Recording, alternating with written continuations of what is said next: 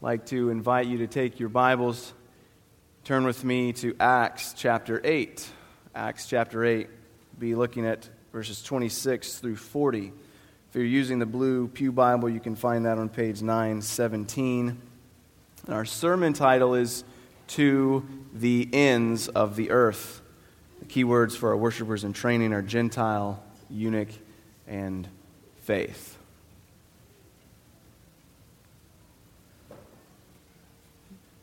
Victimization, marginalization, outsiderness.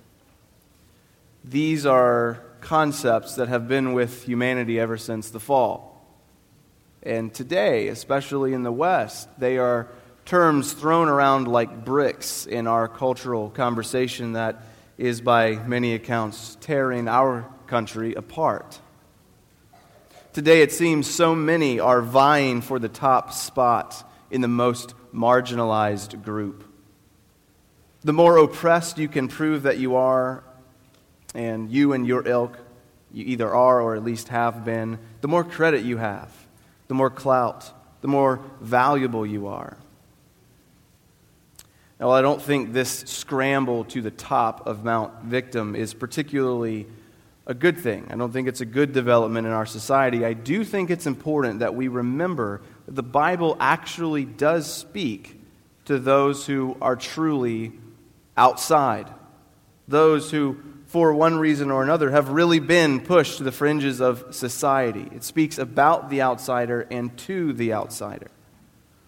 The text before us in Acts 8, in many ways, is really all about marginalization and a message of hope that is found only in the gospel for those who find themselves, for one reason or another, on the outs.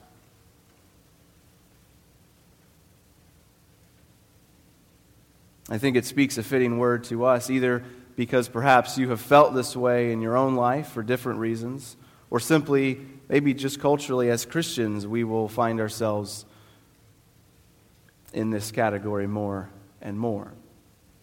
So before we look at these verses, let me set the scene. Most of you are probably familiar with the basic gist of the book of Acts. Luke, who wrote the Gospel of Luke, also wrote the book of Acts. And he's writing to a man named Theophilus.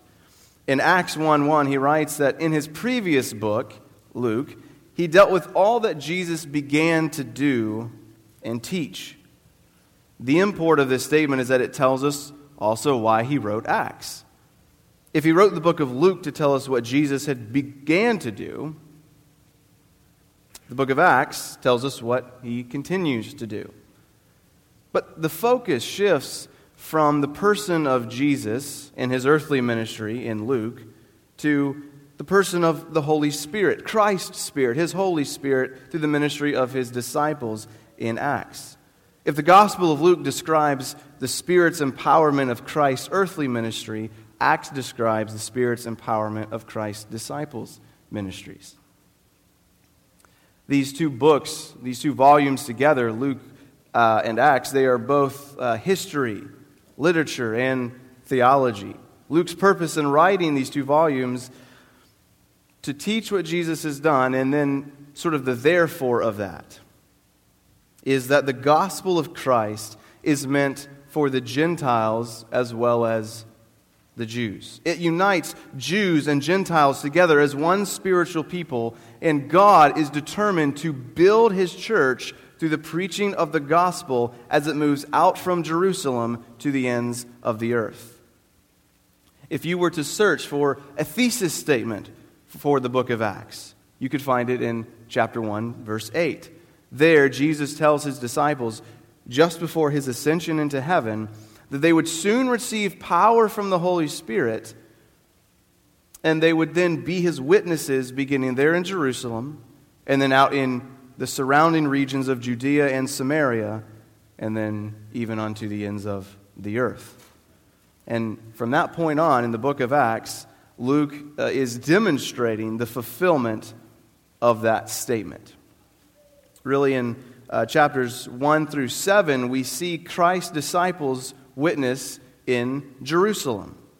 But then in chapter 7, Stephen is murdered, And after his stoning, we read that in chapter 8, verses 1 to 3, there arose that day a great persecution against the church in Jerusalem. And they were all scattered throughout the regions of Judea and Samaria. The apostles, however, remained in Jerusalem at the time, but the rest of the disciples were scattered abroad in the surrounding regions. In those same 3 verses, we're introduced to a murderous Pharisee named Saul. And then in chapter 9, we read of Saul's conversion to Christ, where he's renamed Paul and commissioned as an apostle to the Gentiles. So in chapters 1 to 7, we have the ministry to Jerusalem. We have chapters 9 and following, the ministry to the Gentiles, the ends of the earth. And then here, right here in chapter 8, we have a bridge. We have this transition from this ministry of the 12 focused in Jerusalem in chapters 1 to 7 to the ministry of Paul to the Gentiles, to the ends of the earth in chapters 9 to the end. The first part of chapter 8, verses 4 to 25, focuses on the ministry in Samaria, as Jesus said. Philip had gone to Samaria. He was proclaiming Christ to them. And so we see that Christ's word is being fulfilled in his disciples. His followers were bearing witness in Jerusalem and now in Judea and Samaria. And then as we see in our passage before us, the transition continues to the ends of the earth. But Luke isn't just telling us in this passage that it's for the Gentiles. It's not just a gospel for the Gentiles, but it's for those who have been marginalized, who have been victimized. Here, specifically, either because of ethnicity or social status. It's not just a gospel for the well-to-do, but it's for those who previously had been on the outside. So let's read these passages to see how Luke is convincing us of this truth. Acts 8, beginning verse 26. Now an angel of the Lord said to Philip, "Rise and go toward the south to the road that goes down from Jerusalem to Gaza. This is a desert place." And he rose and went. And there was an Ethiopian, a eunuch, a court official of Candace, queen of the Ethiopians, who was in charge of all her treasure. He had come to Jerusalem to worship and was returning, seated in his chariot, and he was reading the prophet Isaiah. And the Spirit said to Philip, "Go over and join this chariot." So Philip ran to him and heard him reading Isaiah the prophet and asked, "Do you understand what you are reading?" And he said, "How can I, unless someone guides me?" And he invited Philip to come up and sit with him. Now the passage of Scripture that he was reading was this: "Like a sheep, he was led to the slaughter, and like a lamb before its shearer is silent, so he opens not his mouth. In his humiliation, justice was denied him. Who can describe his generation? For his life is taken away from the earth." And the eunuch said to Philip, "About whom, I ask you, does the prophet say this? About himself or about someone else?"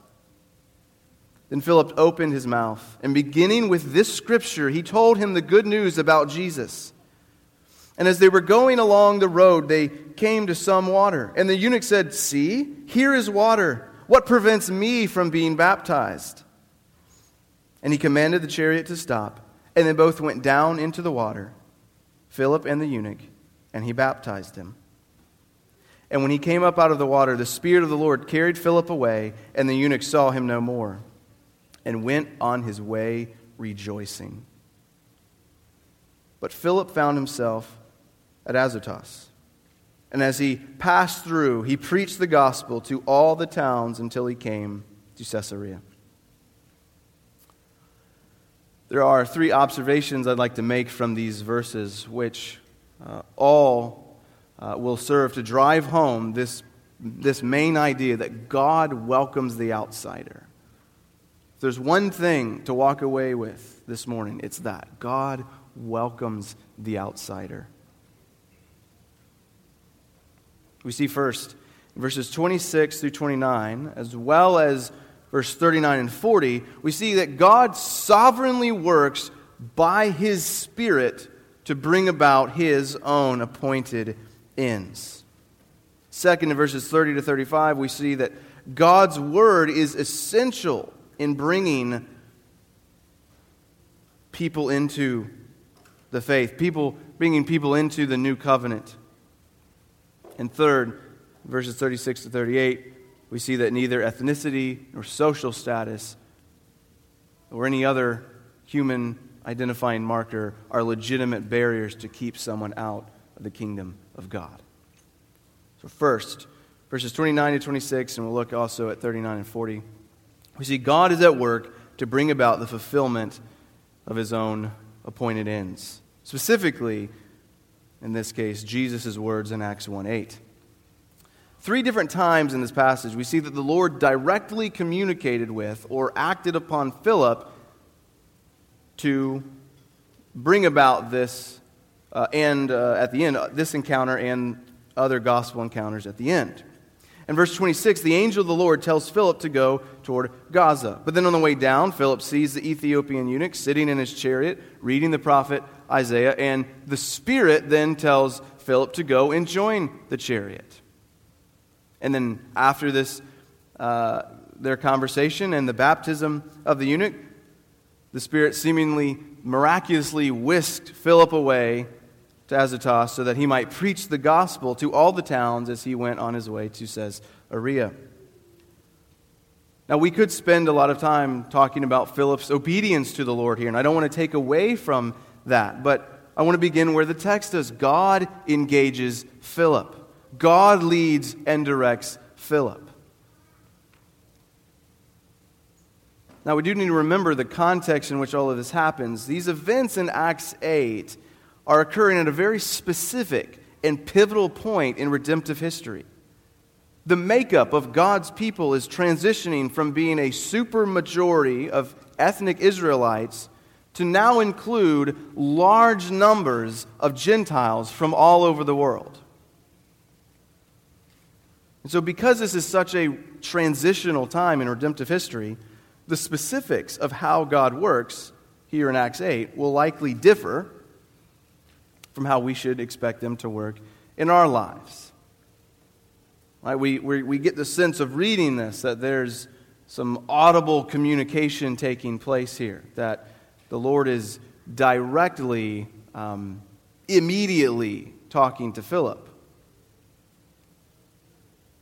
And so while, for reasons we'll discuss in a bit, we don't need to quite expect that in our lives, the basic principle carries across these redemptive historical lines. God's Spirit is the primary worker in all things that come to pass.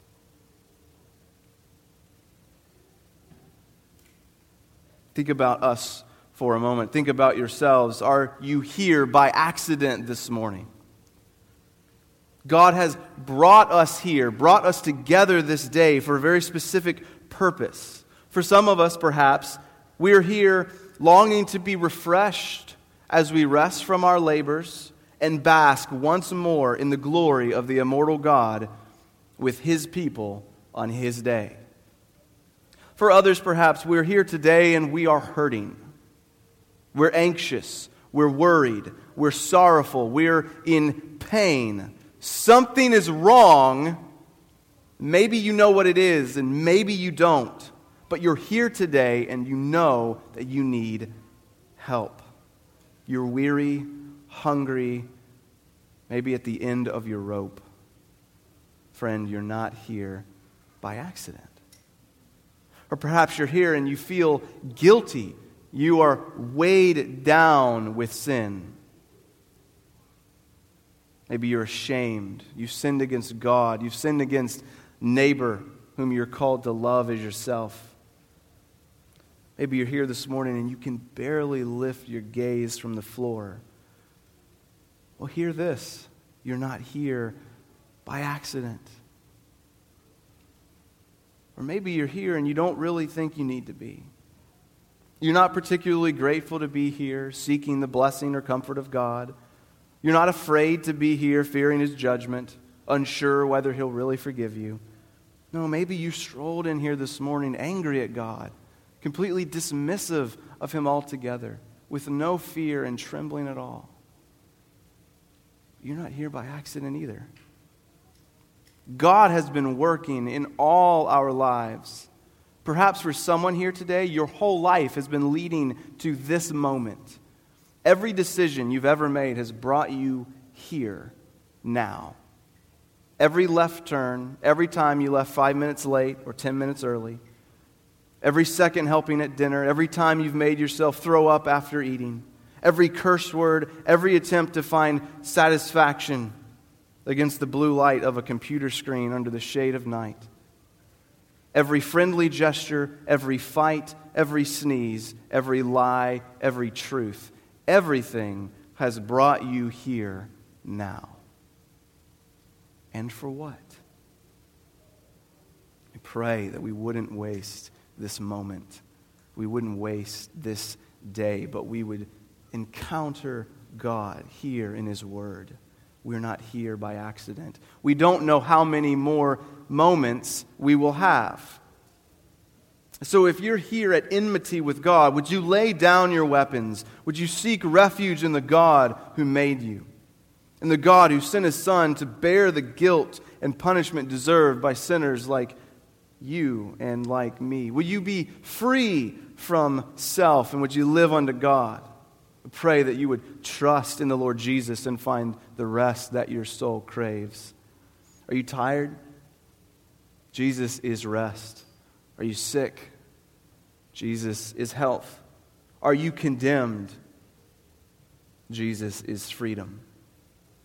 And He's brought you here, and He offers Himself to you right now. Take Him. He's yours. Believer, take Him again now this morning and enjoy the benefits of your union with Christ, who loved you and gave Himself for you. And if you don't know Christ, would you have Him for the first time? I pray that you would. So God sovereignly works by His Spirit. We see it in Philip, that he leads and directs him into this conversation with this eunuch. And He works in our lives, and He brought us here into this conversation with Him through His Word. So that's our first heading. God sovereignly works in our lives by His Spirit. Second, verses 30 to 35. God works to bring about His purposes through us, primarily by means of His Word. Notice that even with all the miraculous working that God does here in this passage, look what He actually uses to sharpen the understanding of the eunuch and bring him into the new covenant. His Word. The eunuch was reading Isaiah, and Philip explained to him, beginning with that scripture in Isaiah 53, 7 and 8, he explained to him from that scripture the good news about Jesus. Philip did not tell him to search for a sign from heaven, to listen for a small, still voice, or a massive thunderclap. He didn't tell him to wait for a liver shiver or consult his magic 8-ball. He took him to God's Word for understanding. If Philip used Scripture to teach the eunuch, how much more ought we to do so? We learn in Hebrews 1 that God's ways of communicating with the prophets and the apostles differs from the way He communicates with His church now that the full revelation of Scripture has been revealed. With the revelation of Jesus Christ and the subsequent closing of the canon after the death of the apostles, God's promised mode of communication is through that very Word made flesh, now inscripturated in the 66 books of the Old and New Testaments. This is why, as I said, we shouldn't expect God to give us an audible voice from heaven or a visible, some vision and tell us what to do, or to transport us miraculously from one place of ministry to another for specific ministry. Now that God is no longer adding to His special revelation, the kind of divine communication where God directly often audibly and visibly speaks with his prophets. It's now over.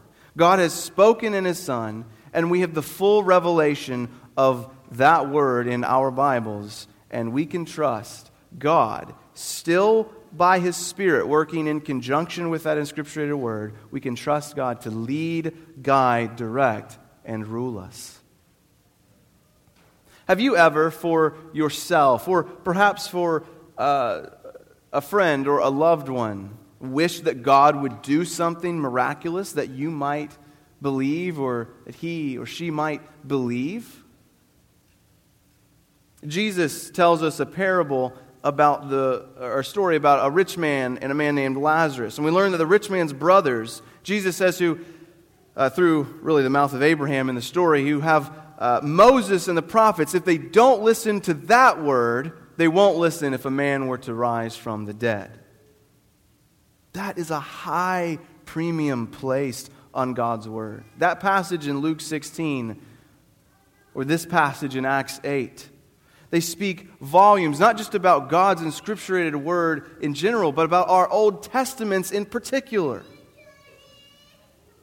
We will learn from Luke that Moses and the prophets were sufficient for the rich man's brothers to believe. We see here in Acts 8 that from Isaiah 53, verses 7 to 8, that Philip teaches the Ethiopian the good news about Jesus. Obviously, as the New Covenant church, the New Testament is indispensable to our faith. But so is the Old Testament. Brothers and sisters, I pray that we would make full use of God's Word. So we see, secondly, that there's a great importance of trusting in God's Word as He uses that revelation to bring His people into His kingdom. Well, look with me in the third place, verses 36 to 38, where we see that ethnicity and social status are not sufficient barriers to keep us out of the kingdom of God. And this is really where all of this is heading. It's all coming to this point here. Immediately after hearing the good news of Jesus Christ, the eunuch responds in faith, and he asks to be baptized. Now, it's important to remember, the Ethiopian eunuch was already an actual follower of Yahweh, as permitted under the Old Covenant system. But now, after the coming of Christ, the fullness of the gospel has been made clear. He's brought into full membership with the people of God under the new covenant through the teaching and baptism of Philip. You see, under the Old Covenant, eunuchs were not permitted full access into the people of God. Deuteronomy 23, verse 1, explicitly prohibits eunuchs from entering the assembly of the Lord.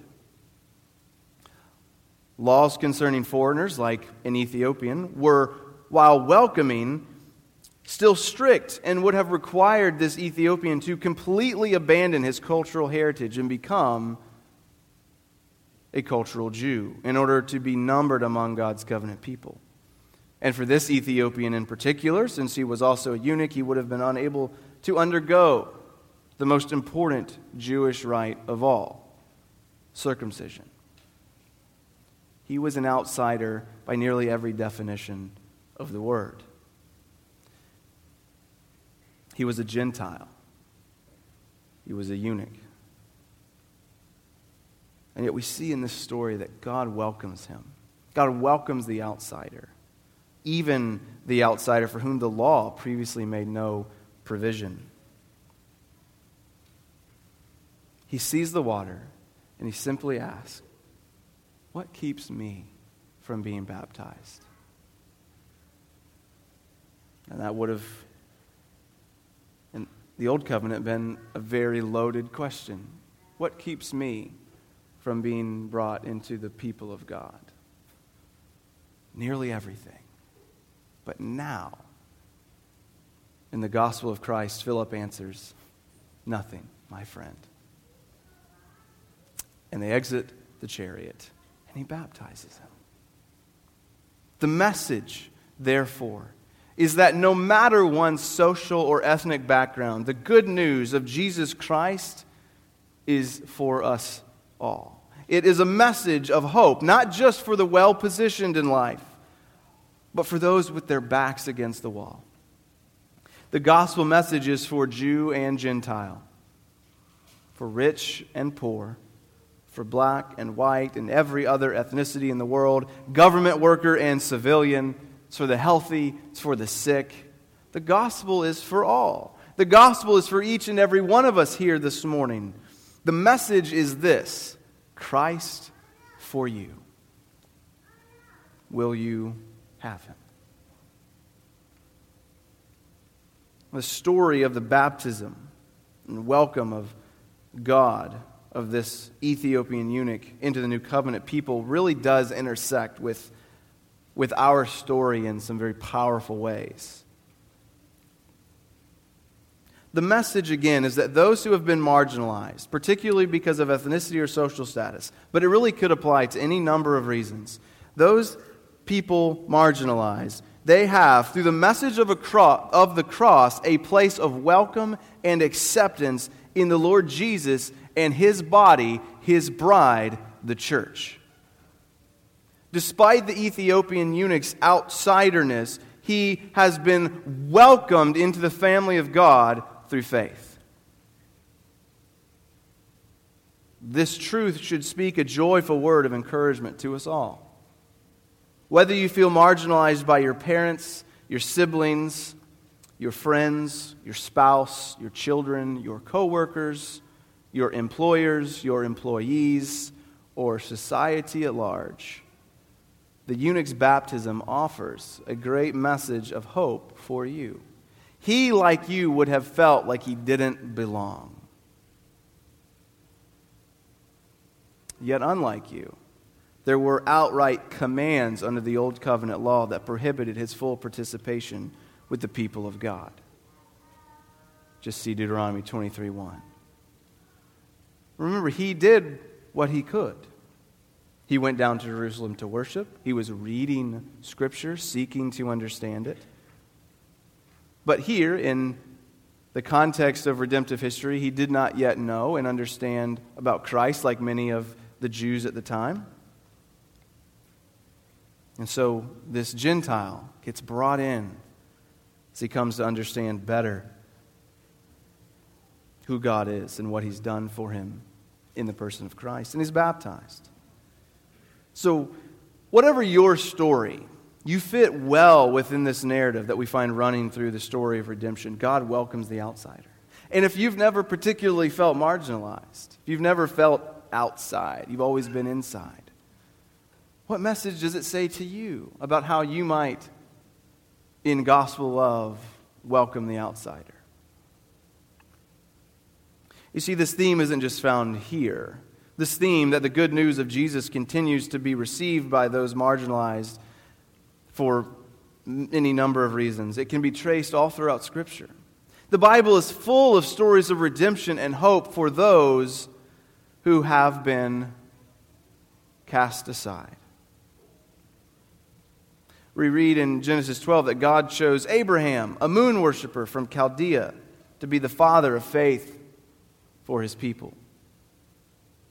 Or consider Rahab in Joshua, and Ruth from the book with the same name. If God would have mercy on Ruth, a Moabite, and Rahab, a prostitute, and He would use them to continue the messianic line, God can show mercy to you as well, right? Or what about David's kindness to Saul's grandson in 2 Samuel 9?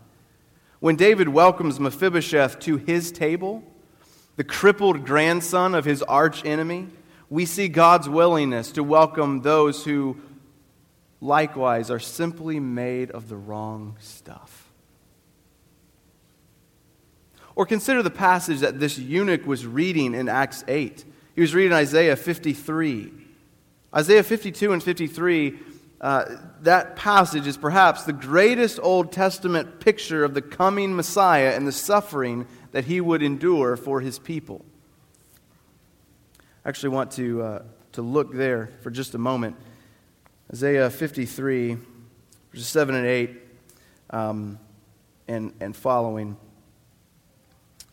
I really want to highlight the significance and the relevance of this passage for this man in particular.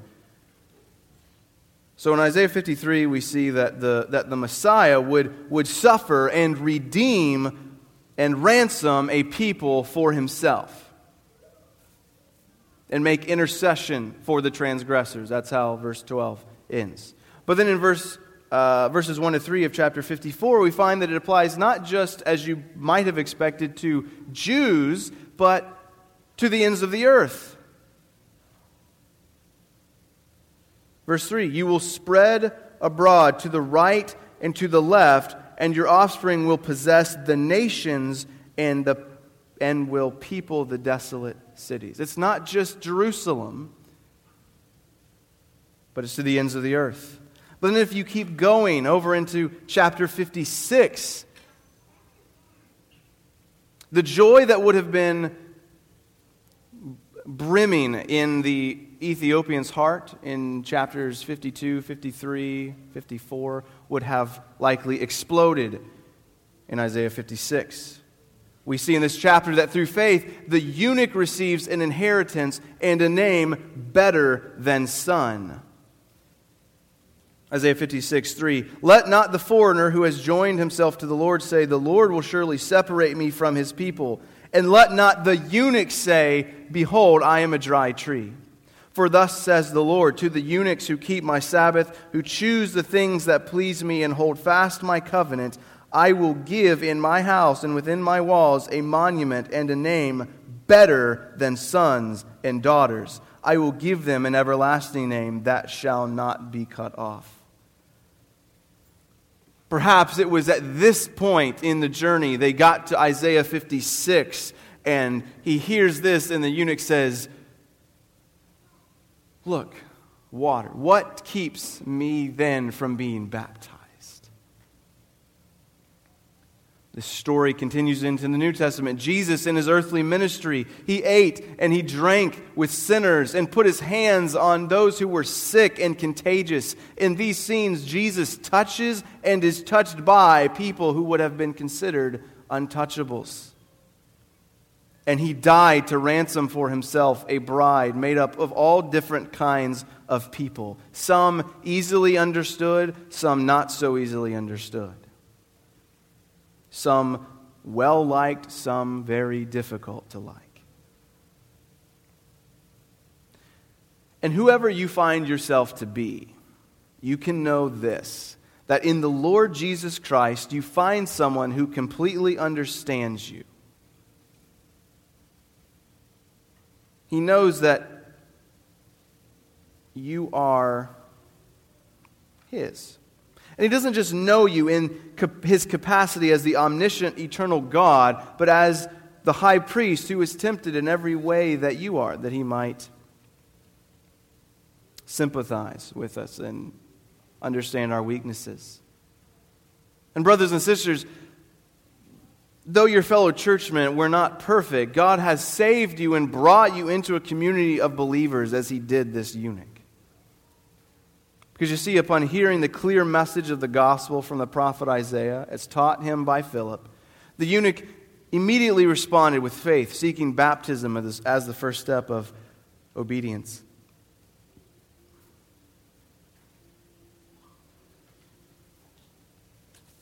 The truth is, the road ahead isn't easy. But you will find that if you trust the Lord, follow Him in obedience, you will find that you have all the acceptance that you ever need. And you'll find, as Abraham, Rahab, Ruth, Mephibosheth, and countless others found, there is always a place for you at the King's table.